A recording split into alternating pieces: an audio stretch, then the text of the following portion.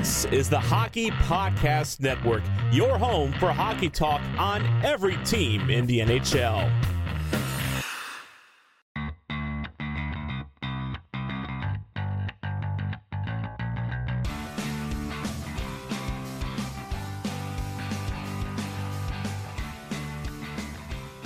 Hello, and welcome to the Tip of the Iceberg podcast, brought to you as always by the Hockey Podcast Network. My name is Nick Berlansky. As always, I'm joined by Marion Bright, SpongeBob Delight, Nick Horwat on the other end of this, drinking out of a SpongeBob mug in what is yet another Christmas sweater. Horwat, how excited are you that we're, 10 days till Christmas when we're recording this? 10 days, yeah, depending on which day you consider to be the day of Christmas. Because I know a lot of countdowns are shifted because people say it's Christmas Eve.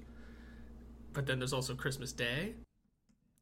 Okay, well, I can argue back with that and say, you know what? It's Christmas season. It's been Christmas since November, whatever the day after Thanksgiving is, whenever Black Friday was, 26th. Exactly. That's all I was... Because I just know there's a countdown in the Stage 8 box office, and I think it's like a number off. I think it goes until the 24th. I don't know. It's always weird. But yes, yeah. My SpongeBob mug. I love it. Love my... It is a gorgeous mug. It's just his head. For any of you... I mean, I guess you can't see it because it's just listening right now. It's just it's his body too, right? His like little suit and tie are on, but yeah, we're here to. Yeah, we'll just screenshot that and put it up on the Tip of the Iceberg YouTube, or not YouTube, but Twitter, Instagram, Facebook. We'll put it all over the place of just you smiling with your SpongeBob. That's right. There's also a great clip whenever we get to the interview we have later of me noticing a spider crawling out on my wall. Yes. In the middle of the interview, and I had to take care of it while Brian Metzer was talking. Yes, so for all of those that watch our stuff on YouTube, you will get to actually see that because our whole Brian Metzer interview, which, by the way, on this episode of the Tip of the Iceberg, Brian Metzer, friend of the show, comes back. He is now a recurring guest, and it seems like, he's a guy that will probably be on this program several times before this season is said and done. We are glad to have him and excited for you guys to hear this interview with him because it's always grade A material, Horwat. It's always amazing. So, Brian Metzer interview coming up. Obviously, in a few seconds, we're going to start our recap of the Penguins' win over the Montreal Canadiens 5-2. We're going to talk a little bit about the, rumors that have been spreading throughout Twitter. Fort Knox has been broken a little bit, and we actually know something about Ron Hextall's plans. We'll talk about that, and then we're obviously going to finish the show off, as we always do, with our shout-outs and call-out segment. One of my favorite segments of every week, of any podcast I do, of anything that I speak of, the words that are coming out of my mouth, I'm always happier when it's shout-outs and call-outs. So, let's get into it, Horwat. Penguins defeat the Montreal Canadiens 5-2. If you listened on Monday's episode, yes, I said 5-1, Horwat said 4-1, so I was closer. And if only Mike Matheson would have only made one Matheson blunder, then it would have been a 5-1 game, but he made two, hence the reason the Canadiens beat Tristan Jarry twice, but a 5-2 win for the Penguins. Most contested matchup between these two teams, in my opinion, of the season. I mean, this is the third and final matchup between them. The Penguins take the season series 2-1, but I think this was the closest game that we have seen between these two teams because I feel like the Penguins just ran them out of the building in Montreal in the first meeting and really ran them out of the building even though they lost in Game 2. This one, I think the Penguins dominated a lot of the play, but I think the Canadiens had a little bit more push. Yeah, it was very back and forth the entire game. There were more very close post hits than there were goals. Like, every opportunity that was countered, like, it seemed like every time a post was hit by a shot, the other team immediately countered and scored, too. It was a wild game that was very evenly matched, especially for a team that's not doing so well in the Montreal Canadiens right now. But they looked decent. They looked put together, and I forgot Mike Hoffman was on that team. I forgot Nick Suzuki was there. I don't know how I forgot that one. But it's a wild, interesting team that you look at some of the names, you figure it should be a little better, and they played fairly well. Like I said, a couple of those posts go in. We have a much different dynamic to that game. Mm-hmm. And one of those posts that I do want to specifically outline is Jason Zucker early on. He gets a 2-on-1, him and Danton Heinen. Heinen sends a beautiful sauce pass across the rink. Zucker gets it past Jake Allen, rings it off the post. Now, at that point, I thought, okay, here we go again. It's going to be a replay of the second game. We're just not going to have puck luck. We're not going to score goals. But luckily, as we'll get to in a minute, we scored goals and we scored plenty of them.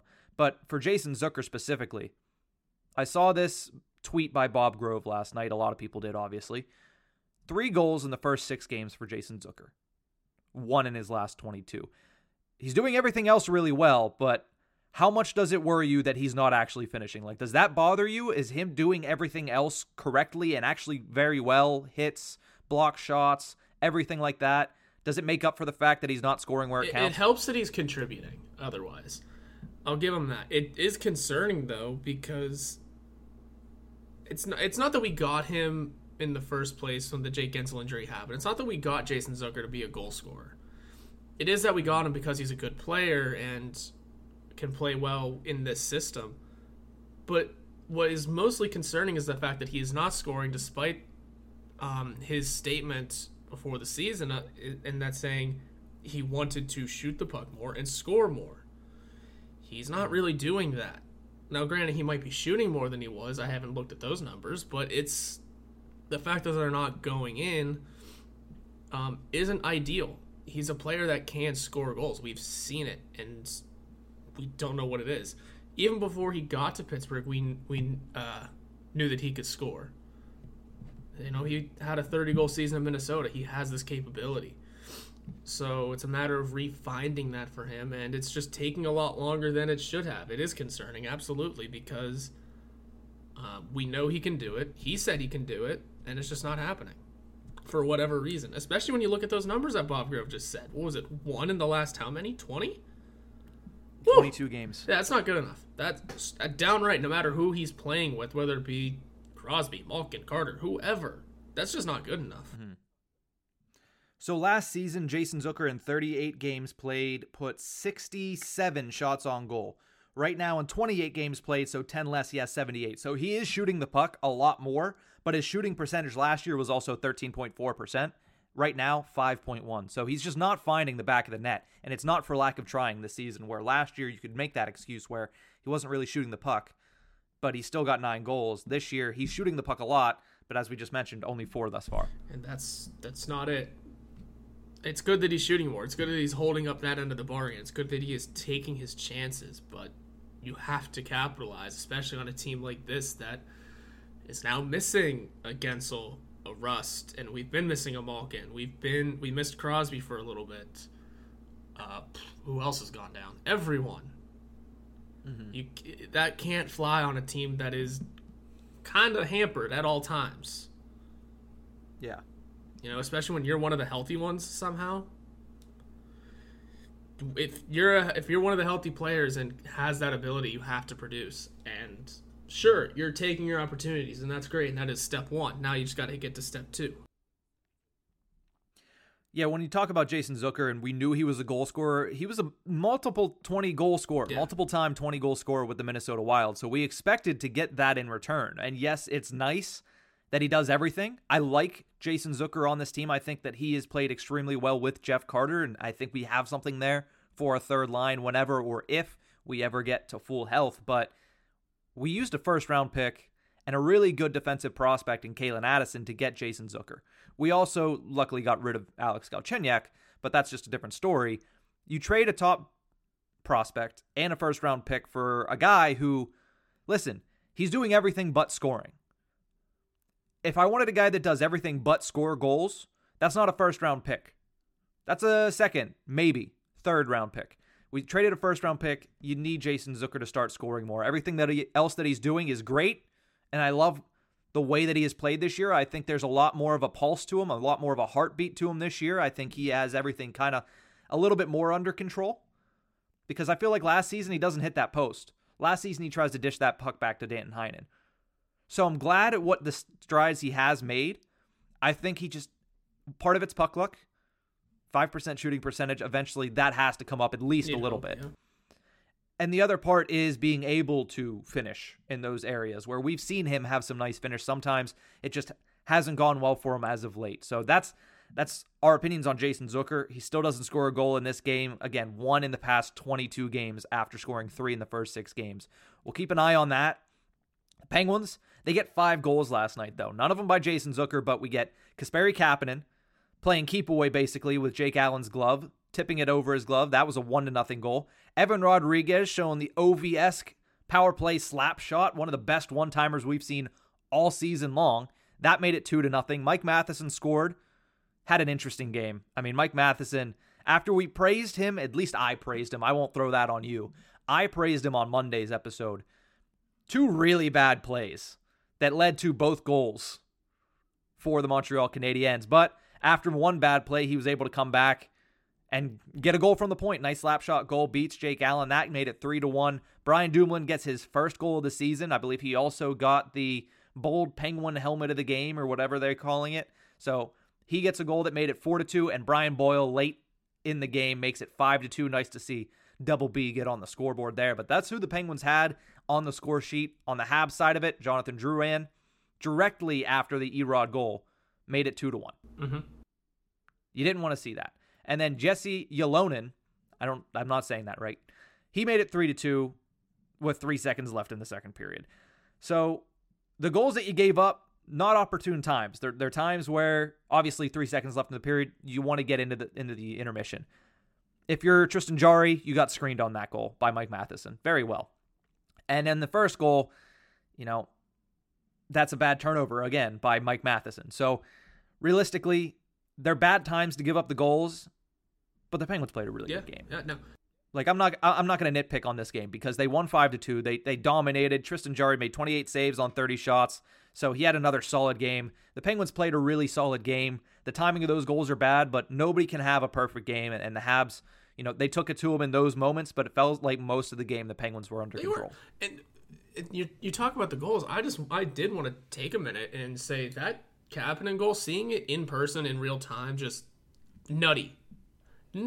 We talked about the Zegras and Milano goal for about an hour, it seemed, not that long ago, and we're going to discuss it again later. We'll get to it later, though.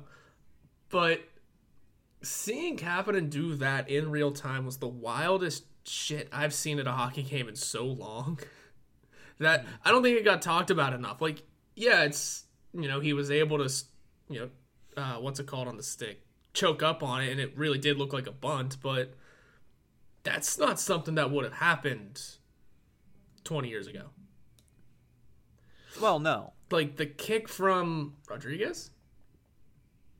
Yes. Just the kick to the up, and because watching Allen reach for it and then just, bunted clear over his glove, like, perfectly, it looked like an animation. It landed perfectly. I don't know. I was in awe over it. I was just, especially to start the game, it was wild. And then you're right. Rodriguez with the Ovechkin-like slap shot. It is a crime he's not on the All-Star fan vote list. Honestly, yeah. Like 3-point game for him on Tuesday. It's a crime he's not on that list. Maybe Gensel just needs to remain hurt again so someone else can step in for his. No, I don't. But no, we don't need that. We don't need that this year. He's looked so good, and then Crosby broke the same record twice last night. Yeah, he broke it once, got it taken away, and then got it broken again. And that record is Sidney Crosby recorded his 400th multi-point game on Tuesday. 14th player to ever do that. And when you think about it, he had 2 assists on Tuesday's game. That's how he recorded it. But when you think about it, I was like, 400 multi-point games. That seems ridiculous on its own. When you think about the fact that that's 37% of the games that he plays, that he's scoring multiple points, absolutely ridiculous. And not only that, it's at minimum 800 points. 800 of his however many career points. I forget now. Like 1,200 at this point. Or close to. That's the other thing. You do the math on it, and it's 400 times he's had multi-points. At minimum, it is 800 points. Yeah, clearly he has some 3 and 4 point games in there, but you don't have that count. It's at minimum. And some 5-point games. And I think a 6-point game somewhere. It is at minimum 800 of his, here we go, 1,342 points. I undersold him. By a while. Wow. Yeah. Yeah, by 132 points. But yes, that's damn impressive, especially this season. One thing I was thinking about while watching the game yesterday, though, is I haven't seen Crosby score a goal in person in a long time. It seems like he doesn't score very often anymore. I mean, it's... He does. No, he collects his goals. He's not a guy that's going to go out there and put up 40 because he's right now more of a facilitator than he ever has been. But he collects his goals every once in a while. Sometimes they're empty netters. Someone has to score them. Somebody has to score them. Exactly. So there was one other milestone, and it wasn't Brian Dumoulin finally scoring a goal this season. The other milestone, Chris Letang, 600th career assist. Great for Chris Letang. He's not at 1,000. Is he at 1,000 points yet? No. There's no way he's at 1,000 points yet with 600 assists. But I don't know. Is there a chance that he gets to 1,000? I don't even know how many career points he has. He only has like 100-some goals, so... That was the 600th career point. There's a point or assist? 135 goals, 465 assists for 600 points clean. I would say when you said assists, I did a double take. I was like, I'm pretty sure that's not the correct number, but... Okay, yeah. Well, I had the notes down wrong. But yeah, still, 600 career points, incredibly impressive for Chris Letang as a defenseman, especially in the National Hockey League. He's had a great career. And that actually leads us to another discussion that I want to have. On Tuesday, during the game, obviously we keep track of Twitter, all the fun little nuggets that Bob Grove puts out, and we'll get to that a little bit later. All the nuggets that our buddy Hunter Hodes over at Locked On Penguins puts out. All the nuggets that basically most content creators have a lot of nice little facts and stats that come out during the game. Well, Danny Shirey I just tweet Irving. memes myself. Yes. Yeah. But yes, Danny Shirey Irving of DK Pittsburgh Sports, he posted via Pierre LeBrun at TSN and stated that the Penguins are interested in signing Chris Letang to a short-term extension after the season. Obviously, Chris Letang playing on a contract year.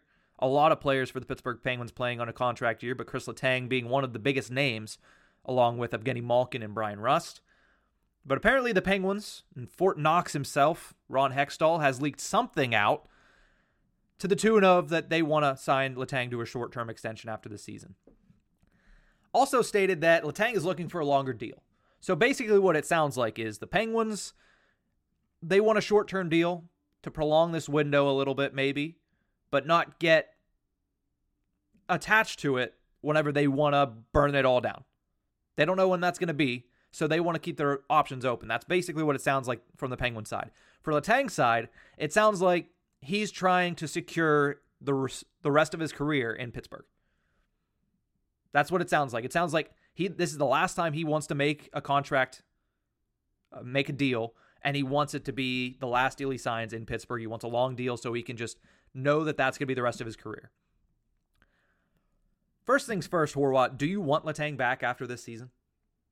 Okay, now that I've mentioned and made sure that you're not losing your mind and psychotic, because anybody that says no to this is psychotic. So now that we got that out of the way, obviously the Penguins need Chris Letang back after this season. The guy plays almost 30 minutes a game, power play, penalty kill, short hit, like everything. 600 career points, all that jazz. Let's get to the harder questions then.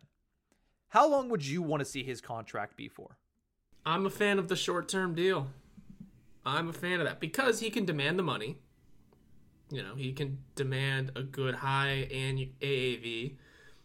But once you start getting into the idea of a long-term deal with a guy that is going to be pushing 35 this offseason, you don't want to put all of the eggs in that basket of we're going to give you a 6-year deal or whatever he may want, 5, 4, I don't know.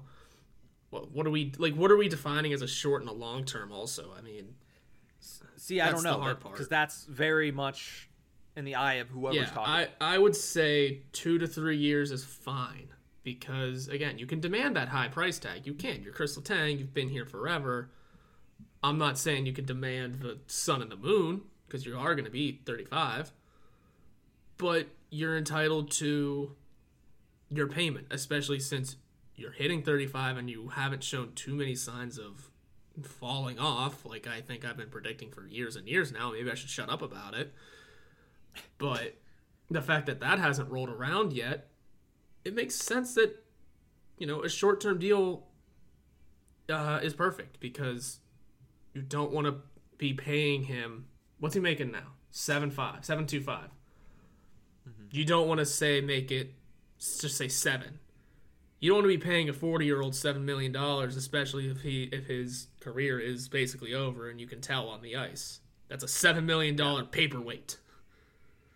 You want, if he wants longer term, sure, you're taking a massive pay cut then because of the last few years of it. That's the way I look at it. Whereas if you want to earn your money like you deserve, take 2 years. Come back in 2 years because, again, odds are, if you keep playing like this, we'll have this same discussion. Hey, how's about 2 more years? Same price. Do you work out literally the same exact contract? I mean, I know this isn't how it works, and we're dealing with agents and not players. Yeah. But it just on paper, it makes the most sense to say, all right, sign for 2 years at $7 million. If you're still that productive in 2 years at the age of 37, the way you've played your career with a laundry list of injuries, then we'll come back to that. You still have all that? Here, same exact contract again, $7 million for 2 more years, push you into your 39. Whereas if you want to sign long term until you're 40 now, nope, here's $2 million because we're not putting that much money into what could fall apart. Yeah. So I would like to lean towards the short term because obviously you want to keep your options open for the future. Chris Letang plays a game, and you mentioned this. You just said that you thought the same thing. You've been predicting that his game was going to fall off. He plays the game of hockey with almost reckless abandon, and he plays 30 minutes a game. So eventually, I feel like there's not going to be a steady decline in Chris Letang's game. One day he's basically going to go out on the ice, and it's going to be gone. We're just going to wake up one morning and his bones will be made of glass. And he'll be the SpongeBob character. So obviously, we don't know when that's going to happen. It doesn't look like it's going to happen anytime soon. He's having an absolutely fantastic contract season right now. So you want to re-sign him because he's the leader of your defense. He is the guy on the blue line for the Pittsburgh Penguins and has been for a long time. So how long do I want to see this contract be for? I'd like to see him sign a 4-year deal. I feel like that's not long. I feel like that's not short. I don't know what either side is looking for here, but I would like to see him paid for 4 more years because if you can do that, that can get the AAV down a little bit more. We just learned from the general manager's meeting that the salary cap is going to go up $1 million next year to 83.1. I don't know. It's going up $1 million from what it is now. I think it's 81.5 now. It'll go up to 82.5 next season. So it's only going up $1 million. The league predicts that this escrow payment that the players owe the league for the COVID shortened season is going to be paid off in 3 years. And then we're going to see a massive jump in salary cap because of how much money the league is making. They're having a great year revenue wise. They predict, I believe, a little over $5 billion. So that's crazy. So when we look at this in 4 years, the cap will be back to where it needs to be. And then you can renegotiate 1 or 2 year deals with a tremendous amount of money there. Give them the 4-year deal, take a little off the top. Even if you want to front load it, do that, front load the contract. So if he does fall off, you can, I know there's only one player that's ever been bought out of the Pittsburgh Penguins under Mario Lemieux, and that was Jack Johnson, but leave it open that could be a possibility. I doubt they would buy out Chris Letang. That'd be a media shitstorm. And honestly, I think a 4-year deal is exactly where you want Chris Letang to be at. Do I think that's going to be what plays out? No. And we'll talk about that now.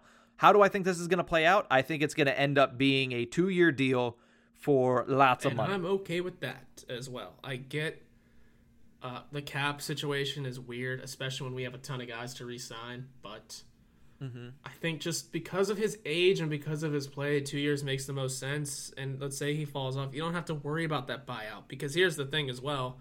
You're saying you want the 4-year. The 4-year would have him expire a year after Crosby. The same year Mike Matheson expires. And, the same year Jack Johnson's buyout wraps up. So I get where you're going for with that. That's a lot ending at the same time. But... again, who knows if If you think in the standpoint of best for the team, I'm going 2 years, large money because he can demand that. And for what it's worth, as of right now, his play can still demand that. Yeah. Whereas if you go 4 years, you got to take some off the top, like you said, and then go from there. But the thing is, we're dealing with agents. 4 years there. Yeah, lawyers. This is like how we think it'll play out. Let's say he wants 4 years. We're dealing with agents. Okay. Well, he's going to be worth $7 million for the first 2. You know that. Why not complete the contract at $7 million? Well, because we don't want to pay $7 million to a 40-year-old. Unless his name is Sidney Crosby. Yeah. I don't know, though, because I feel like the Penguins value, obviously nobody values anybody higher than Sidney Crosby in that organization. That would be silly. They value Chris Letang very highly. I mean, I don't know how Hextall and Burke, because they haven't been there. They've only been there for less than a year now. But the majority of that organization, chief among them, Mario Lemieux, who everything has to get passed by, I would imagine. I would imagine when it comes to those guys, you cannot make a move with them, and it doesn't go through Mario first. So I feel like they hold him in such a high esteem that they're going to work very hard to keep him in Pittsburgh and keep him happy in Pittsburgh for as long as, he can play and as long as he would like. Yeah, that's it. That's what we want. That's what everyone wants. That's what everyone in the organization, that's what everyone of those 3 players want, is to be Penguins for life. They've all said it multiple times. Yep. I think Crosby's been kind of the most real about it. Like, he understands it's a business, but then again, he also has the longest damn contract of the 3. Well, he's also the most secure in his Absolutely. position. So let's not pretend like Sidney Crosby doesn't know that they'll give him the sun and the moon to stay in Pittsburgh. Absolutely. One thing I'm curious about, though, is Letang's contract going to be bigger than Malkin's next one? See, I don't know. That's the hard one. Is there a way that you could see dueling contracts for Malkin and Letang? They get the same money in the same years. I don't know if that's going to happen, because there's no way you're going to be able to do that unless you do it at the same exact time, because one of them's going to come out first and the other one's going to want more money. Yeah, and the other thing too there is, for that to even be possible, Malkin's got to come out and explode. He's got to hop the hell off to really earn some dough this year. Not that he can't, but if he wants his, He's making 9.5. If he wants his team high again, don't get me wrong, he's probably going to demand it anyway and could get it. But my God, your injuries these past few years, your inevitable decline in play that we say through gritted teeth. 9.5 for a 35, soon to be 36-year-old Russian who has an elbow, a knee, and other issues. Hey. Yeah. We already have to basically know that there's several $1 million in his next contract, Malkin's, that is just legend. Of course. It's just legend dollars. It's just literally, this is the baseline of how much you're going to pay him, the player, and here's the baseline of how much you're going to pay him because he's a Penguins legend. And then that's going to get put together. That's basically how that's going to work out. But I talked about this with Doug on Tuesday, actually. It's been so long, and you saw the messages as well because it was in our group chat. It's been so long, and I know it's only been like 6 months, but it feels like it's been so long since I've seen Evgeny Malkin play that I almost forget what his impact is going to be when he comes back. And then I have to remind myself he was on one knee in the playoffs and was the best damn player on a Penguins team that, apart from Tristan Jarry, was playing very good hockey. Yeah.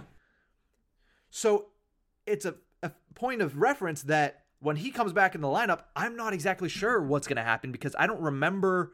Like, hockey, you can have such a short-term memory when you're trying to watch all these games and you're like, okay, you start understanding what team you're going to see every single night, and it goes back to this, and then. But 6 months ago, 30 games ago was the last time we saw Evgeny Malkin put on a Penguin sweater and go out there as the second-line center. So I don't know what that looks like. You don't know what that looks like with this year's team. I know it's basically the same team as last year, but I would say there's a lot of players that are different players than they were last year that were even in the same organization, and then you obviously add Heinen and McGinn, who are completely different human beings, and there's going to be it's going to mesh differently. It might work. It might work better. It might work just the same, but it's going to mesh differently. It's going to look different. And it's just been so long that I don't know what Evgeny Malkin's going to look like. And that was basically the entire conversation. And it's just like, I'm waiting to see what's going to happen there before I even try to make an assumption on what his next contract looks like. I feel like he takes less money, but that's just a gut feeling, and I don't know if that's actually going to happen. You want a hard pill to swallow? This early in the morning at 11:48 a.m.? This team is playing perfectly fine without him right now. I mean, that's not even a pill to swallow. That's like one of those Nutri-Grain gummies or whatever it was. Like, that's easy to swallow. I love the fact that this team is playing well despite having these players out. Like, how can that be a hard pill to swallow? Because it's like, yeah, they're fine without him, but don't tell me they're going to win a Stanley Cup without him, because they're not. Okay. I was just gonna follow it up with new regime. They haven't seen Malkin play much, really. Sure, they saw him in the playoffs on one leg. Hey, yo, I'm being not devil's advocate, being a pessimist here for a minute, and saying, last year of a 35-year-old's contract that's making a ton of money is going to demand a lot of money. He's a UFA. Sure, they don't want to. Guaranteed they don't want to. But other teams in the KHL are always an option for Russian players. Yeah. And again, listen, I don't want this to happen either. This is me being a pessimist. But I was sitting there watching the game yesterday thinking, holy shit, this team is pretty damn good without Malkin. Can they go far? No. But, again, that age thing. He's 35. Jeff Carter is currently 37, 38 as our second-line center. You get a young second-line center implemented in there over Jeff Carter, who is leaving at the end of this year, regardless. You find another young center. Seems like it. Suddenly, you got Crosby, 2 young centers, and a future. Not that I'm saying I want this to happen, but I'm saying I'm getting in the mind of agents, of management, and of reality possibilities. That we may not see Malkin for too much longer. Now, me talking back. I'm back in my own head.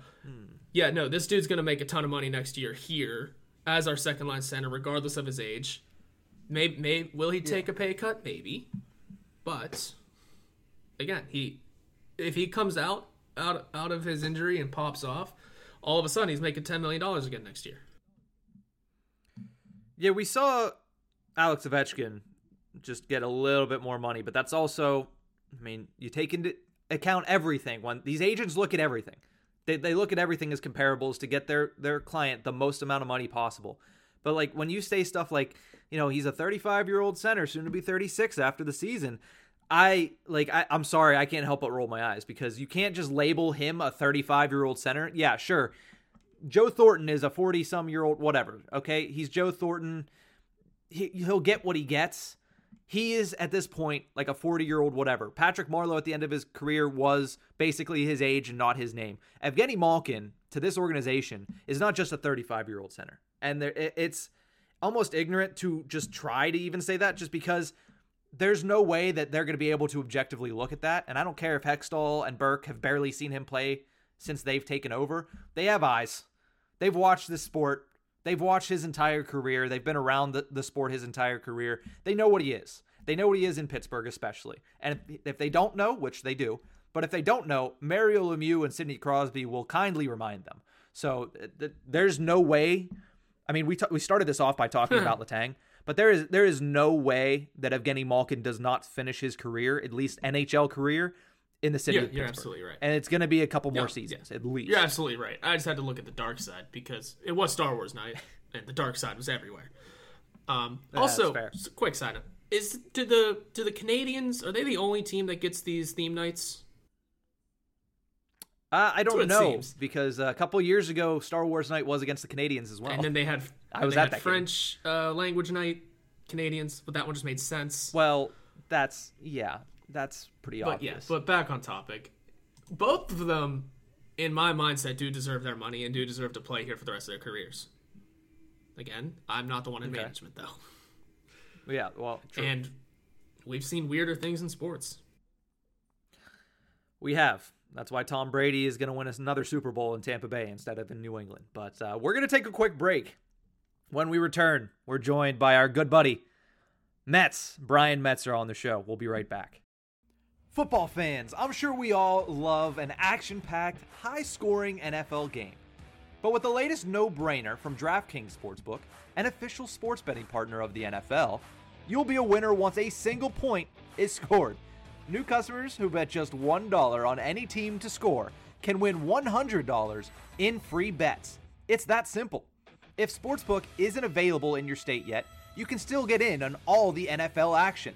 Everyone can play for huge cash prizes all season long with DraftKings daily fantasy sports contests. DraftKings is giving all new customers a free shot at millions of dollars in total prizes with their first deposit. Download the DraftKings Sportsbook app now and use promo code THPN. Bet $1 on any team to score and win $100 in free bets if they score. If they score, you score with promo code THPN this week at DraftKings Sportsbook, an official sports betting partner of the NFL. Must be 21 or older, New Jersey, Indiana, or Pennsylvania only, new customers only. Minimum $5 deposit and $1 wager required, one per customer. Restrictions apply. See DraftKings.com/sportsbook for details. Gambling problem? Call 1-800-GAMBLER. Welcome back to the Tip of the Iceberg podcast, brought to you as always by the Hockey Podcast Network. We mentioned earlier in the show that we were going to be joined by a very special guest, one of our best friends in the city of Pittsburgh. We welcome on Brian Metzer, hockey writer and host of the Penguins Radio Network. Brian, how's it going today, buddy? Oh, I'm wonderful, guys. It's great to be back with you. It's been a little while since we caught up. I think it was just before the Penguins were unceremoniously dispatched from the playoffs last year, so it's good to get back together while we have some fun things to talk about in a new season. Yeah, it's a ton of fun to be back. Those weren't the greatest of times, but now it's a new year. Things look far better for a lot of different reasons and a lot of different things. And for what it's worth, things are slowly getting back to normal as well. Yeah, it certainly feels that way, right? Even though we have the specter looming of wondering what the heck is going to happen with February if the league decides not to go to the Olympics. And I know we were just talking in the radio studio last night about how, you're trying to figure out, do you have a couple of weeks off during the season? Are they going to pigeonhole a bunch of games from the end of April into that month? But to your point, yes, it does feel like the world is getting back to normal a lot more than it was when we spoke last. And the Penguins are starting to feel a lot more normal with some guys getting back in, even though they're still not 100% intact. Yeah. I mean, they've played very well, especially as of late. If you look at the past 3 weeks, they've had a lot of success, minus a game in Calgary that we should probably not mention too much, or Mike Sullivan might just yell at us through the through. He's seen mad as could be, right? Oh yeah, you feel bad for Josh a little bit, but I mean that is part of the gig. That was his most terse presser of the season, I think. Just with all the one-word answers, because he's been very thorough in the way he's answered questions this year. That night, not so much. So overall, though, they've played well. But what do you believe this Penguins team is missing right now? I mean, what is their biggest weakness at this moment? I think for a while there, it was just consistency, because they would have periods where they looked, every bit the Pittsburgh Penguins that we know and love, and their offense was clicking, and they were just forechecking like crazy, playing good defensive hockey. Obviously, Tristan Jarry's been giving them great goaltending, but then you would come out and have a little bit of a dud period. I think that's what happened in the Calgary game. They started a little bit slow, at least the last one, and then by the time they kind of kicked it into overdrive, it was a little too late to break through the awesome goaltending they were going up against. And that's something we've talked a whole lot about on our post-game shows, is that's something that has plagued the Penguins over the years, where you have this quote unquote hot goalie syndrome that strikes every so often. And they've done that again this year, where once a guy gets locked in against them, it seems as if they just have so much trouble breaking through. And I don't know if it's that they're overthinking the shooting, or if they're just trying to then create the tic-tac-toe pretty play. But really, I think the main weakness might be just consistent play for 60 minutes every single game in and game out. And if they can do that, they look like a pretty formidable team, even now where they're still missing Evgeny Malkin, Brian Rust obviously out, coming out of the COVID situation that they had this year. And one other thing I would throw at you guys, it's still not quite where I would like it to be, their power play. Yeah, they got the 2 5-on-3 goals the other night, which was an apocalyptic moment. I was checking the horizon just to make sure it wasn't a doomsday scenario, since they did get a couple goals in that spot. But that's an area where you always see them thrive on with the extra man, and this year it's not been there for me near as often as it needs to be. And who knows how many games they could have won earlier this year had they been able to score a power play goal. Yeah, you mentioned the power play, but one thing that's definitely not lacking right now is the penalty kill, and that's been one of the bright spots of the year. And what or who on that unit has impressed you the most, and is someone submerging as like a leader, emerging as a leader out of those guys? They've done a nice job as a unit, no matter who's out there. And I know he's not in the lineup right now, but I think somebody that helped them, at least in their approach to the PK, was Brian Boyle. Just coming in and working with some of those guys that are on the unit now. I think they probably learned how important it is to win a face-off shorthanded. There was a situation where, and I was going to next take you to Teddy Bluger. He has been instrumental in the forward ranks, I think, most nights anyway, in terms of being really effective with the PK. If you think back to the two-man advantage they had to kill against the Toronto Maple Leafs a couple weeks back, it starts off with a huge face-off win from him. I think they allowed one shot throughout the entire two-man. They're getting pucks out when they get the opportunity to do so. And, just every four-man unit that jumps the wall for the PK just does such a great job of sticking with their plan. They're not overcommitting to one side or the other, which we've seen in the past from time to time where they would chase the puck a little bit. They're just kind of staying positionally sound with their PK, making solid plays on the wall. When they get a chance to chip it up, they do that. And that was the one thing that I think Boyle maybe helped them with. One of the last games he was in, I saw him make a really subtle play along the wall in terms of just chipping a puck into an area where someone else could clear it. He saw his teammate there, made a play along the wall, got it to a spot where it was cleared the length of the ice, and you're eating up 25 to 30 seconds every time you do that. And it's just worked so well for them. But I think Bluger's been really good in that spot. McGinn, when he gets his chances there, is very good. I think the defensemen have done a great job on the PK this year. And they've gone 11 games in a row now without allowing a power play goal, which is a franchise mark. I think they're closing in on 30 power plays killed in a row as well. It was 25 or 26 at my last count. And when you're producing like that on any of your special teams, it's going to impact a hockey game. I just wish that they would score a couple more, because it would make that even more magnified. But who would have thought we'd have a Pittsburgh Penguins team that would be historically good on the PK and just not very good on the power play? They're always the other way. That's always the thing that they've worked on late in seasons. If you remember back in 2009, even, that was the big bugaboo that Shiro had to address to help them go on their cup run, was their PK. And that's how we ended up with Hal Gill here in Pittsburgh, because he was a big part of fixing that for them. But right now they are just cruising along at something like 97, almost 98% on the PK. That's unheard of.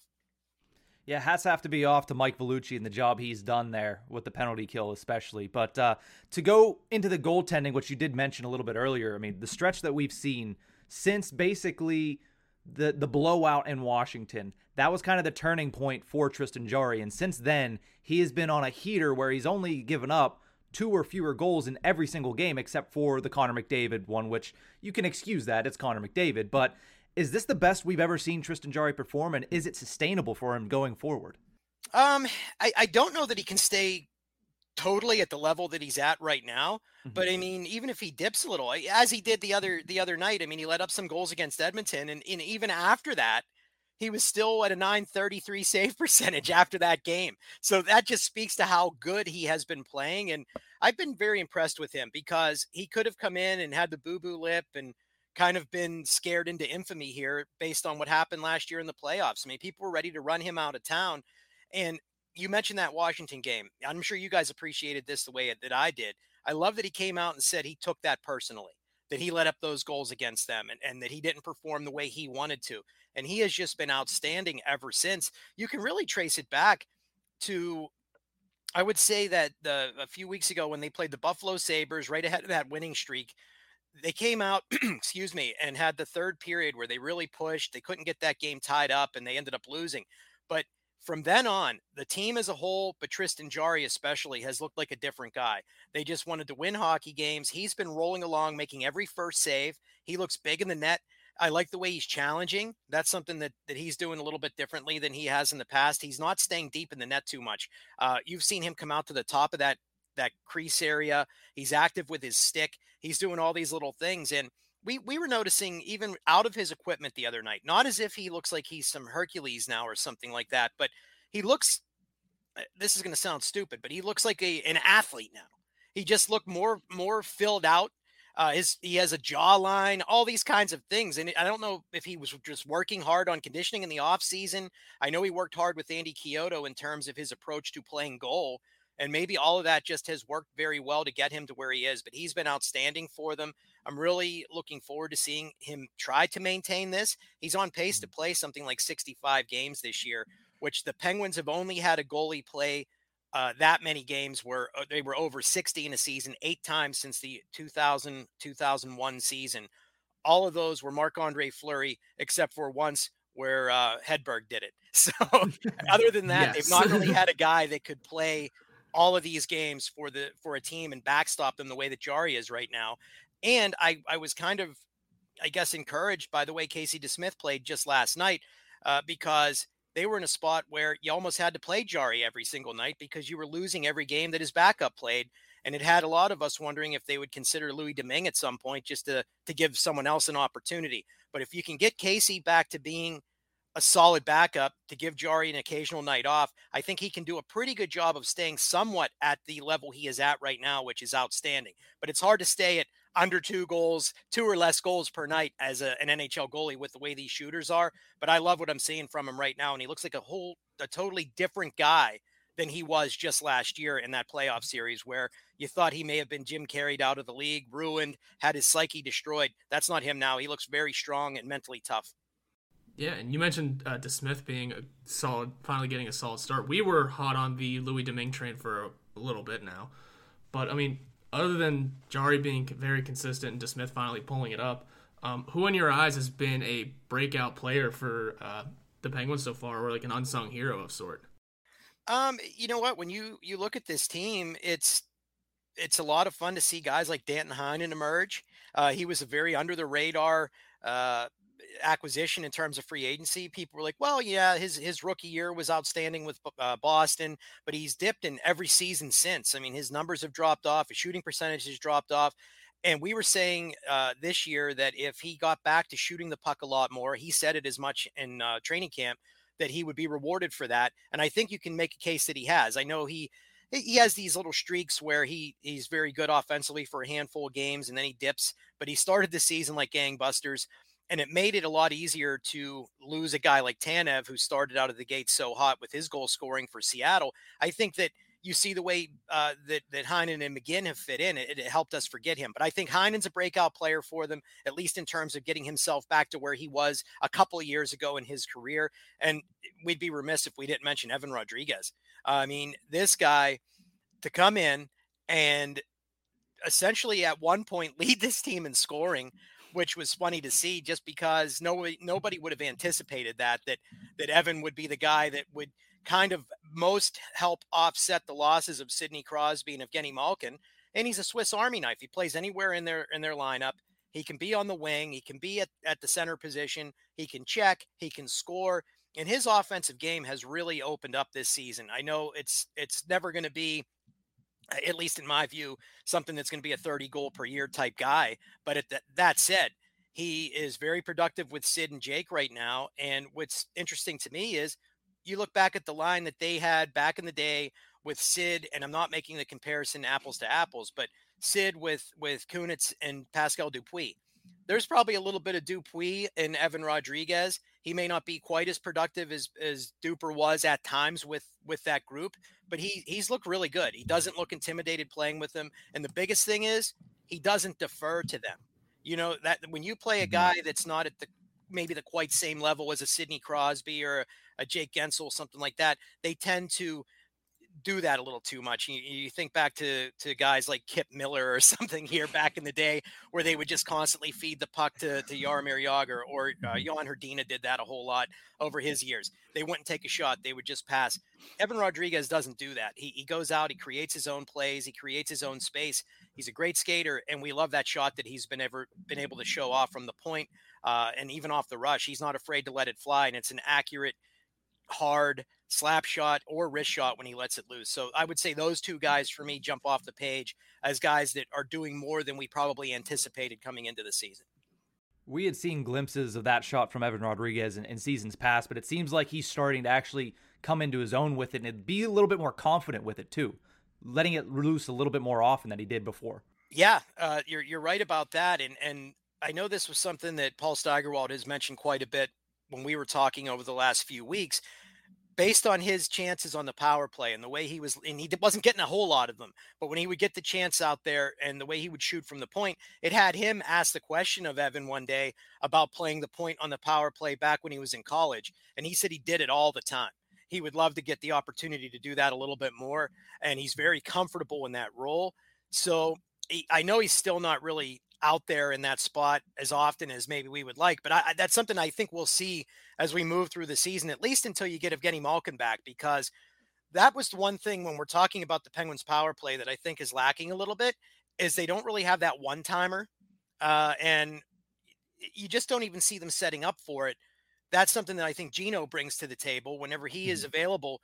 Even if it doesn't work, they at least try and get him posted up at the top of the face-off circle, and they feed him those passes, and he takes that shot. That's something Rodriguez could probably do for them if need be, and maybe you'll see it a little bit more before Gino gets back in. But Evan Rodriguez is a very confident hockey player right now, and by all rights, they love him. I mean, his teammates think they really enjoy his presence. He's a much more decent guy than I think I thought he was when he arrived, because I never like when somebody comes off of a situation where they've demanded a trade and it just doesn't work out with a team. And you would have thought a player like that with a pretty bad Buffalo team, he would have found a way to thrive because he could have played top 6 minutes a lot. And he kept finding his way out of the lineup when he was a member of the Sabres. Right now, he looks like a great citizen for this team, is a great player, plays in any situation they need him to. And who would have thought Evan Rodriguez would be a part-time leading scorer here until the last few weeks, and a top line right winger. I mean, that's unbelievable to me. Good for him. And then a first line center whenever all hell broke loose. Like, Evan Rodriguez has been pretty incredible. That was the best night when you saw that lineup come out, and it's like, oh, your new top line center, Evan Rodriguez. Just like we all had on our bingo cards for this season, right, everybody? Yep. I'm glad. It's just unbelievable. And those are the cool stories, I think, that emerge when you have guys injured and you have other players willing to step up and do some good things for you. I'm glad you actually mentioned Evgeny Malkin a minute ago, because he is seemingly getting closer. It's nice to see him with the team, eating sushi, enjoying the locker room, and everybody else is out there working hard. Was it not? Yeah, I'm wondering if that was his order, or if that was for the entire team. The DoorDash guy was upset he had to bring all that in. Yeah, he had to do the plating too, make sure it was set up nice. It was beautiful. It was nice. But since he's getting closer to return, what do you think the lineup looks like when he finally makes his return? I mean, who's playing on the wings with Evgeny Malkin? Wow. You know, the main thing that this is a good problem to have, because when everyone's healthy, they have so many bodies available at this point, and there's going to be some tough decisions that are going to have to be made. One thing for sure, and we just discussed this last night, we think that the first thing that might be considered is putting Kapanen with him, just because they played so well together for periods of time last year. And you got to find some way to unlock that kid, because he's been probably the most anemic player on the roster at this point. And when we were talking about surprise players, he's probably a surprise in the wrong way, because we all thought he would be a star this year with that speed and the way he played last season. So I think that you'll probably see Gino get a chance with Kasperi Kapanen.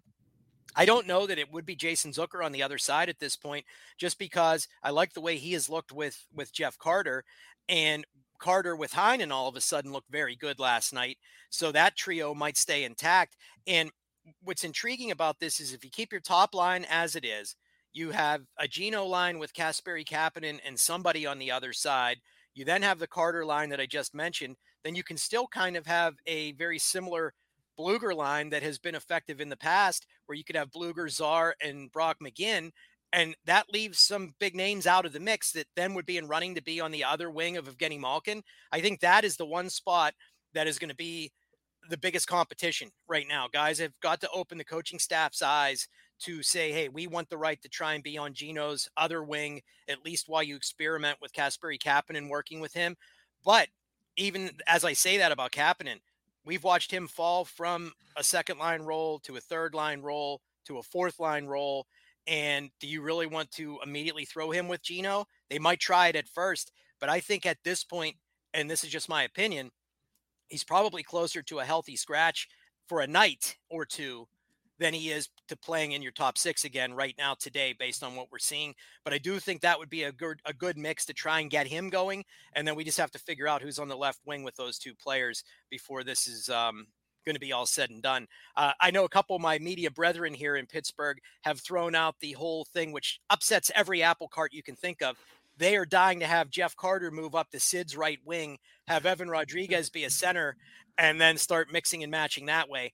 I'm not on board with that. I like Jeff Carter where he's playing right now.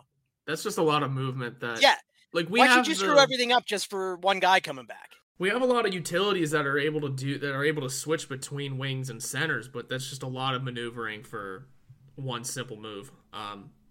We couldn't let you get out of here without a music question. So since, like I mentioned before, things have opened up a little more. Have you gone back to any concerts yet? And do you have any on your calendar coming up? Because I'm back at Stage AE again. I got moved up to the box office, and it's nice to be back, around shows again all the time. I'm gonna have to stop down there and see you. I haven't been to AE for a show since things opened back up, but I did.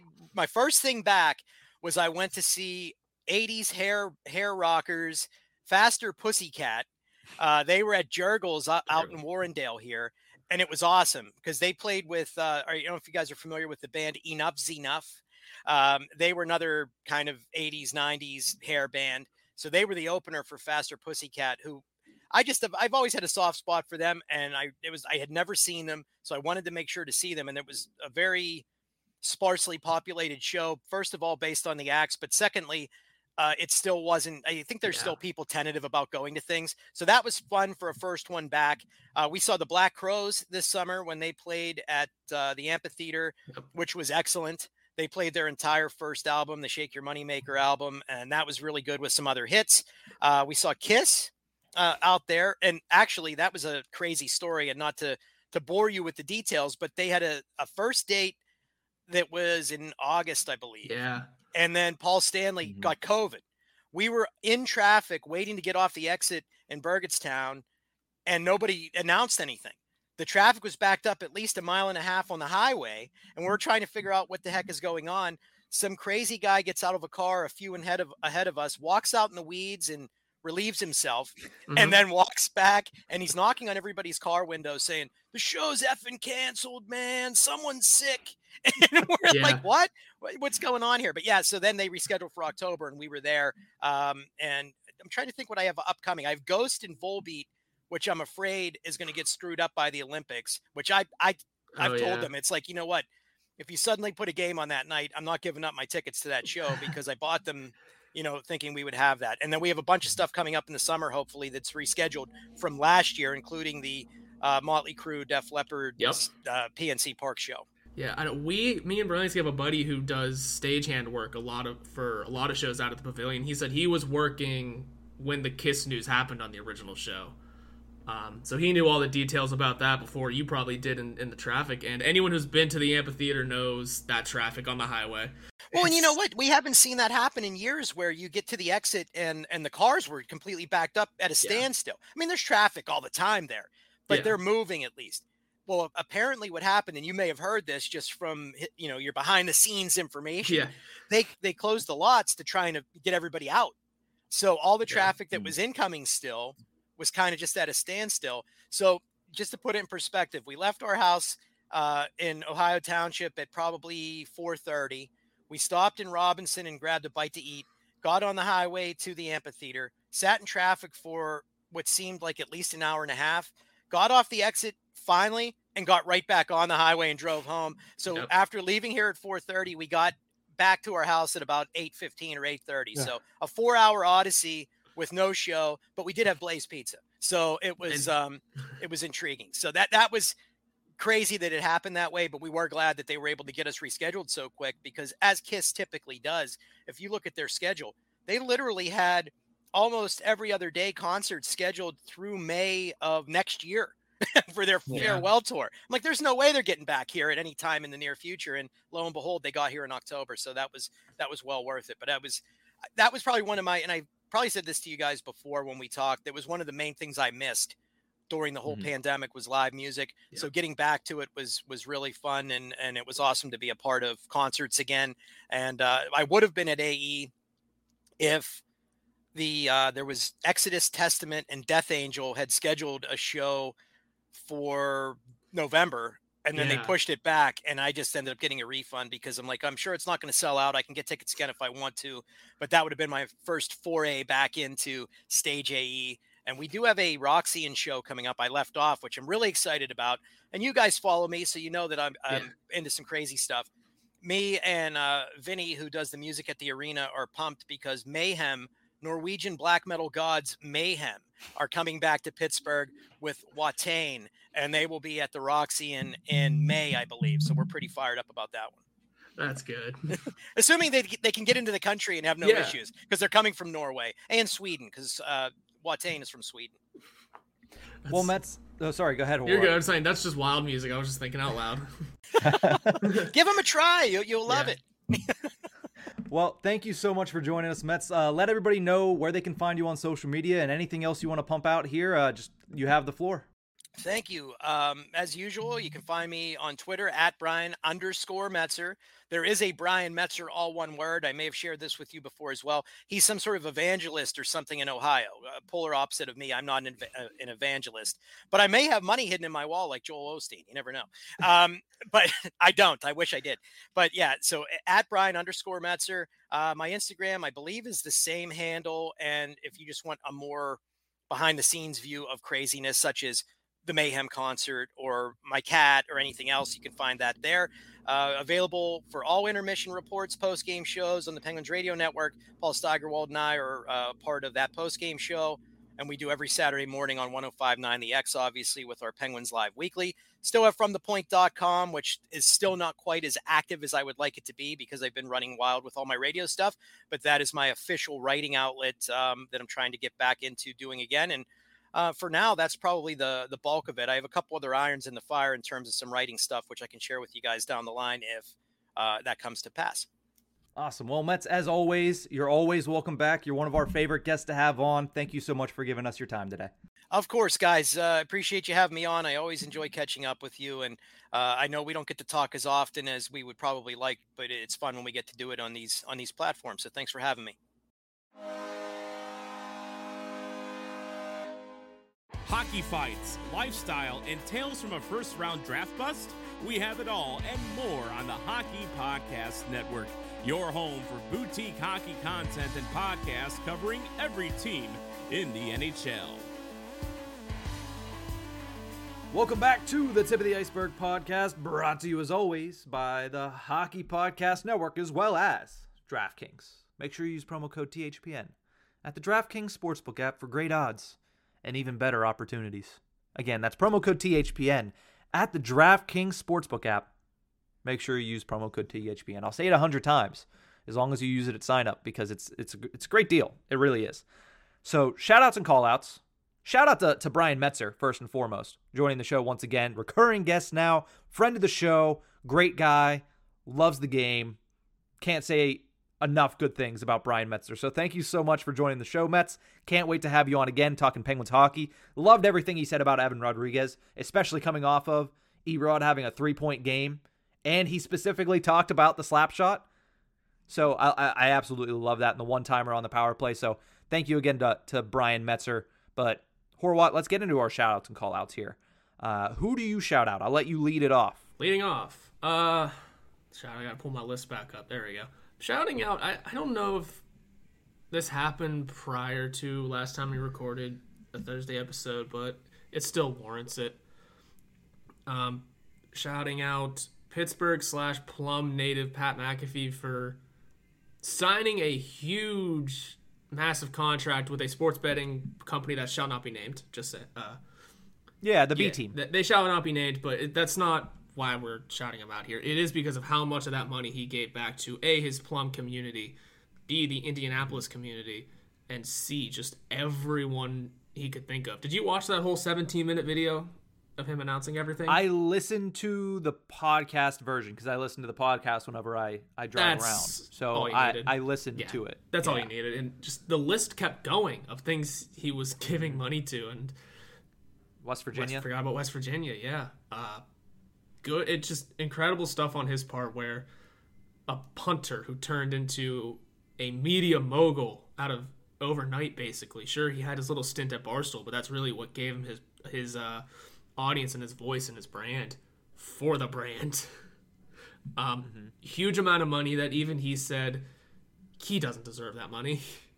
But the company that shall not be named gave him a fat check, and he decided to split it up amongst a ton of different groups, and that's awesome stuff. And we love when Pittsburgh natives do shit like this. That's the best part of it. Sure, Plum is a weird area of Pittsburgh where it's not necessarily Pittsburgh, but it still is. The greater Pittsburgh area spreads damn near until Connellsville and basically Youngstown, Ohio. I couldn't remember where Ballard's from. Why can't I remember it now? Newcastle, thank you. I have family in Newcastle, too. Yeah, the greater Pittsburgh area pretty much spreads all the way up to Newcastle and Connellsville, if not further out, Uniontown areas, all the way out to Johnstown even. No? It's not Pittsburgh out there? No. No. That's what it seems like sometimes. We don't consider ourselves in the Pittsburgh area. We're Pittsburgh adjacent. Yeah. No, it's just that's the way it seems sometimes though, but Plum is in there. They're in the Pittsburgh area for sure, and Pittsburgh native. I call him Pittsburgh native all the time, not Plum native. Well, yeah. I mean, if you're from that area, you usually say you're a Pittsburgh native. Nobody goes around and says, I'm Bellevue native. Greenfield native. Yeah, I'm Wilkinsburg native. No, that's usually Pittsburgh native. That's where people go with that. Yeah, but it was incredible stuff all around. So good for him. Big stuff. Yeah, I'm a big fan of the Pat McAfee show. I listen to it at least 3 times a week. I enjoy him and the boys, and I obviously love listening to AJ Hawk and Aaron Rodgers, which make it a lot more fun. I was about to say, I've been skipping the Aaron Rodgers section, but yes. Oh, no, I love the Aaron Rodgers section. I think it's hilarious. But $120 million over 3 years. So it's a nice chunk of change for him. That's a lot of money. My shout out this week, and I've mentioned him 3 or 4 times on this show already, so of course I'm going to shout him out this week. Bob Grove. On Twitter, at Bob Grove. I believe is it 91 or 61? I think I might have typoed that. One of the two. I retweet it 100% of the time, so you can definitely find it on any of the socials that I run. Bob Grove on Twitter. Fantastic Penguin stats, tidbits every single day, including Mike Sullivan's first lineup. We talked about Mike Sullivan and his 6-year anniversary on Monday's episode. The first lineup for Mike Sullivan as Penguins head coach. I'm going to run down through these names. Oh, they're fun. Forwards. We'll go forwards, then we'll comment. We'll go defensemen, then we'll comment. Then we'll go goalies, and we'll comment. Forwards. First line, Chris Kunitz, Sidney Crosby, Bo Bennett. Second line, David Perron, Evgeny Malkin, Phil Kessel. Third line, Eric Fair, Nick Bonino, Patrick Hornqvist. And fourth line, Sergei Plotnikov, Matt Cullen, Daniel Sprong. How about those forwards? You know what? That's not a totally awful team. Bo Bennett being on the first line is questionable. Yes, he spent more time on Twitter now than he spent on the ice as a correct player. I love that second line. To be fair, if it was good, David Perron. It's not St. Louis Blues and or Vegas Golden Knights 56 assist David Perron. That's not who we had. It was number 30. He was 57, but he may as well have been number 39, David Perron. Yeah. The third line also sounds decent. Eric Fair's a fourth liner though, to be blatant. At that point in his career, yeah. But then that fourth line, you said Sergei Plotnikov. We love that name around here. Sergei Plotnikov, Daniel Sprong before he knew how to play hockey at the professional level, and Matt Cullen before he became a coach. Yeah, it's not a totally god-awful lineup. I think I'd take it over. If you go back, I guarantee exactly 1 year prior, I bet that's a much better lineup. Or I bet the one you just read off is much better than the one exactly a year prior. Yeah, you mean the actual full year of Mike Johnston, who I had some weird phrasing with on Monday? Absolutely. Defenseman Dumoulin, Lovejoy as the top pairing. Oli Mata and David Warsofsky is the second pairing. Adam Clendenning and Ian Cole is the third pairing. Letang was hurt. Someone else had to be hurt in there for Warsofsky and Clendenning to be in the lineup. Can't think of who our defensive core would have been back then. It's been 6 years. So, and by the way, goaltenders Fleury and his name is Jeff, Mr. Game 1, Jeff Zadkoff. So this would have been before Matt Murray ever put on a Penguins I was going back sweater. to the defensive pairings. This would have been before the Scuderi trade then. And for Daly. Yes. Yeah. And no Schultz yet. Although we didn't play him that year anyway. Well, we played him. He just didn't play as much. That's interesting. Yeah, that was the lineup 6 years ago for the Pittsburgh Penguins. Beautiful. Because it was Mike Sullivan. He was the reason why guys like Brian Rust got called up. Connor Sherry that year got called up. Matt Murray eventually. Gensel the following season. Yeah, and then Gensel next year. Yeah, he was the reason for all of that. And we, sang his praises a lot last week.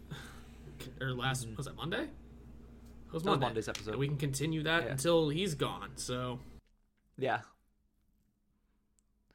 So, yeah, shout out to Bob Grove for that little tidbit and all the tidbits that he puts on there. Honestly, a lot of the stuff I say on here, and 99% of the time I give him credit because that's where it comes from.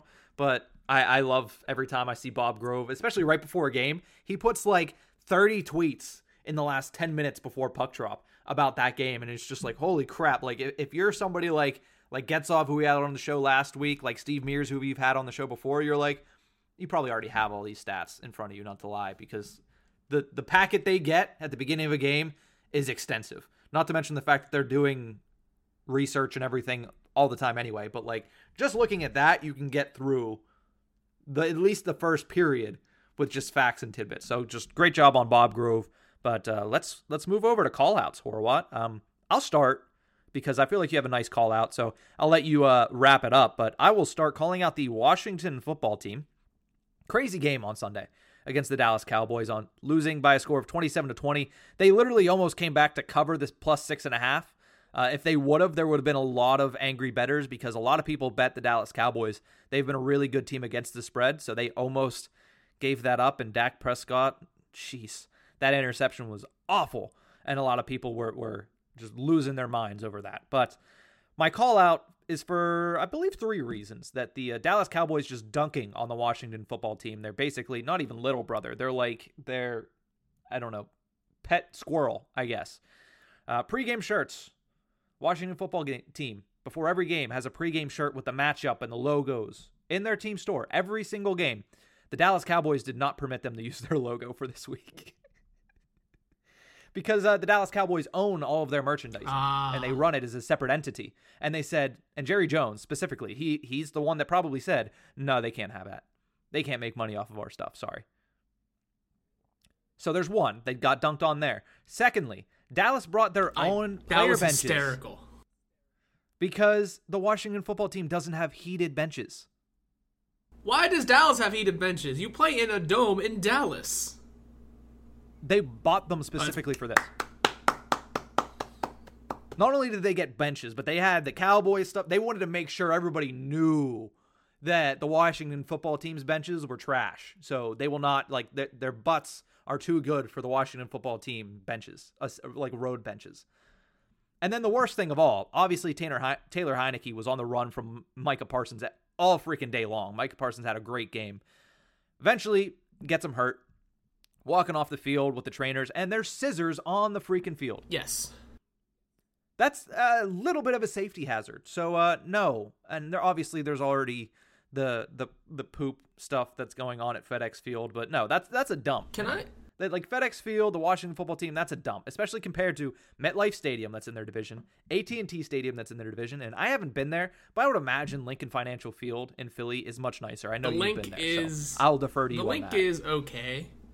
It's in Philly, so it's already got minus points, and I don't remember if the Link does, but I know their old stadium had a legitimate prison and judge on site at all times. I mean, that's fair. It's Philly. But to vouch for the Washington football team, to vouch for the name redacted on the scissors thing, is it possible it fell out of a medical person's bag whenever they had to come out to take care of 2 injuries?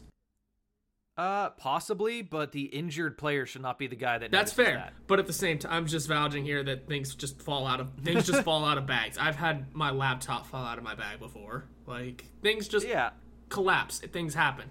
If you want to call out the plumbing situation, go for it. Stage E had a really weird plumbing issue not that long ago. Shockingly, that nothing was damaged in the walls, but things happen like that, so I'll vouch for them on that. Otherwise, the bench is hysterical. That's so funny to me. And the logos thing, I think it's interesting that they make. I like that they make shirts for every game. That's cool. And just that's a nice little souvenir for players, like people that don't always go to games. That's a cool souvenir. But the Cowboys said, no, not today. The Cowboys said, no, this is a rivalry game. You're not getting that, and that's fun. That's impressive. I like that. So, yeah, I mean, your name is also the football team. You got other reasons to call them out for stuff, and you haven't been able to change it. They're owning the Washington football team name at least. And you haven't been, what it was before and everything that happened before that. Yeah, I can call them out for that easily. Yeah, it's interesting, and plus you haven't been able to change it yet because of front office issues. Like I remember the headlines. They were like multiple days away from making an official announcement on a new team name. And then bullshit happened and they couldn't. So, any given week is a good week to call out the Washington football team. So, just name them the Guardians like Cleveland did, and we'll just make that a staple. The Guardians. Yeah, that's awful. Yeah, and it's even funnier that the roller derby team sued him over it.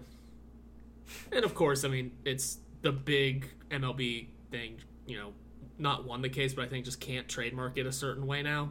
It's basically what the Golden Knights had to do. Yeah. Yeah, well. Or what? Your call out to end the show. Yes, I mentioned the Zegras and Milano goal before.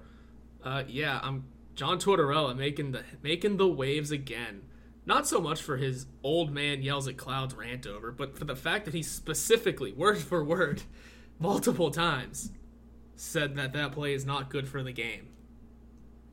There was the whole 6-minute video, the whole other 6-minute video of him talking with Ray Ferraro about it. I'm not focused on all that. That's stuff you can watch for yourself. The whole not good for the game part, what are you doing? You want to know what else is not good for the game? Going to the other team's locker room to start bullshit. You know what else is not good for the game? Half the other things he's done. John Tortorella, man. Someone said this, that the ESPN and TNT panels need young people. No one on those panels is under 40. Except for like a handful. Like there's a small handful.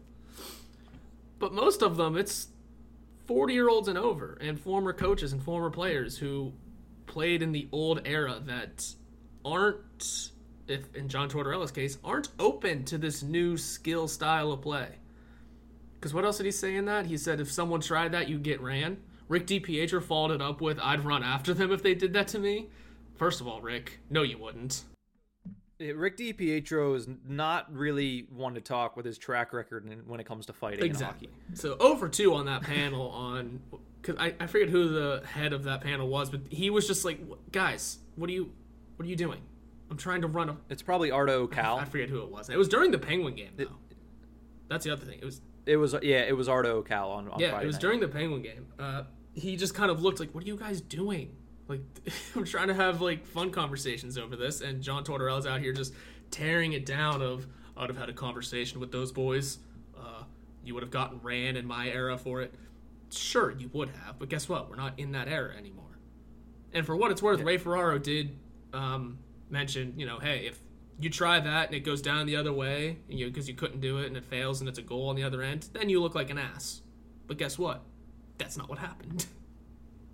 Yeah. So, Ray Ferraro being a legend and just being devil's advocate, but also John Tortorella being an ass and yelling at clouds. Mm-hmm. Yeah, John Tortorella is not going to change. No.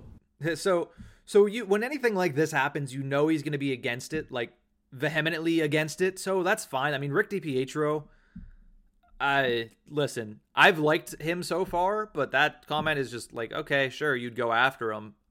You allowed it to happen, so are you really going to go after him when it's a circus thing, but it made you look bad? That's why you're going after him, because you're embarrassed, and it's not like he was a good goaltender anyway. But no, for the majority of those, I like a lot of what we've seen from a lot of the panels on ESPN and TNT. I think if anybody asks, I mean, Liam McHugh, Wayne Gretzky, Rick Tocchet, Paul Bissonnette.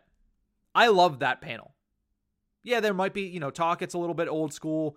Biz Nasty made his career on it, so he's going to lean towards that a little bit. Liam still has that NBC stink on him a little bit, but he's starting to get rid of it. But, that's good. ESPN, I've noticed, and they haven't done it with Tortorella because he's, their new... I mean, it's ratings. He's going to stay on that show. Barry Melrose has not been on ESPN very much at all. So ESPN is making a conscious decision to take off, trash, because Barry Melrose didn't make headlines. He was just bad. John Tortorella at least makes headlines. His name still carries weight. Barry Melrose does not. But then there's guys I like Ryan Callahan on there. I've liked DiPietro. I think Kevin Weeks is phenomenal. So I'm not going to go against the networks and what they've done. Generally, I think they've done a good job in their first season. But, Tortorella, he's always going to be old man yells at clouds. So that's clearly, obviously warranted that he gets a call out, because to say that that's not good for the game, this is what is good for the game. This is what the game needs is, creativity, individuality. It's a team game. We understand that. And above all, it ends up as a team game, but you need a little bit more individuality. Hence the reason, Austin Matthews is one of the most marketed players in the National Hockey League right now, because he's very, very unique. Yeah. And to be fair, to bring it back to the Penguins thing again, that Kapanen goal, not that it was as an exact opposite, but the goal part of it, just batting it out of the air right at the crossbar like that, similar stuff. Mm-hmm. You going to be mad at Kapanen for tipping it over your goalie, over the Jake Allen's glove? No, he's going to be praised because it's ingenuity, making something work in the confines of the old style of the game. That would have happened in the olden days if people actually had talent to do it. So, yeah, he'd probably be fine with that. But, the fact that he doesn't like the Zegras goal is just literally him getting ratings for ESPN. Yeah, but he's doing it the wrong way. I mean, he's doing it in his way. He's not going to get ratings. I guess it would probably get a lot of views if it was him saying, "Oh, I love this." That, I'm sure that would get twice as many views. But it's going to be "Oh, you're clearly doing this just to get people to like you." I don't know. It's an interesting topic, and he's wrong, but I find him entertaining. I don't particularly agree with a lot of his takes, but I find him entertaining. Oh well. He's on a hot streak though. He told McDavid to shut up. By the way, the Oilers now suck. Yeah. They've if the Sharks would have won on Tuesday night, they would have jumped the Oilers. The Sharks, ladies and gentlemen. Yeah, the Oilers would have been, I believe, that would put them in 5th or 6th. They're in the last wild card spot right now. Oh, okay. That's from a team that was at the top of the West for a time being. But before we go, one last thing. This is going to be a long episode. I just realized that. Penguins, 5 wins in a row, 5-1 in the month of December. And you look at the rest of the December schedule, and, I'm not going to say they're going to win every game, but looks like a good schedule. Got the Sabres on Friday. Home and home with the Devils next week. You got the Flyers, who are, they're catching their footing, but they're still really bad this year. You got the Bruins that are now without Bergeron and Marchand because of COVID. You got the Maple Leafs, though. That is the first team to win 20 games this year in the NHL. Austin Matthews has 20 goals. That's pretty impressive. And then you have the Senators, who, even though they won on Tuesday 8-2 against the Panthers, are still the Ottawa Senators. So they have some players, and they embarrassed us the last time we played them. But, no, you look at that schedule. Penguins should have a good record by the end of the month of December if all goes well. Man, you hope so. That is going to do it for this episode of The Tip of the Iceberg. Thank you again to Brian Metzer for joining the show. Thank you to everybody for tuning into the show. We will see you guys next week, hopefully talking about a couple more Pittsburgh Penguins wins. But that's going to do it for this one. Have a good weekend, Pens fans. You can follow us on Twitter at NickHorwat41 and at Nick_Berlansky. You can also follow the show's Twitter handle at Iceberg Podcast. This podcast can be found anywhere you get your podcasts from, so please subscribe and rate us on Apple Podcasts. We are brought to you by the Hockey Podcast Network. You can visit them on Twitter at HockeyPodNet or at thehockeypodcastnetwork.com. Every team, everywhere.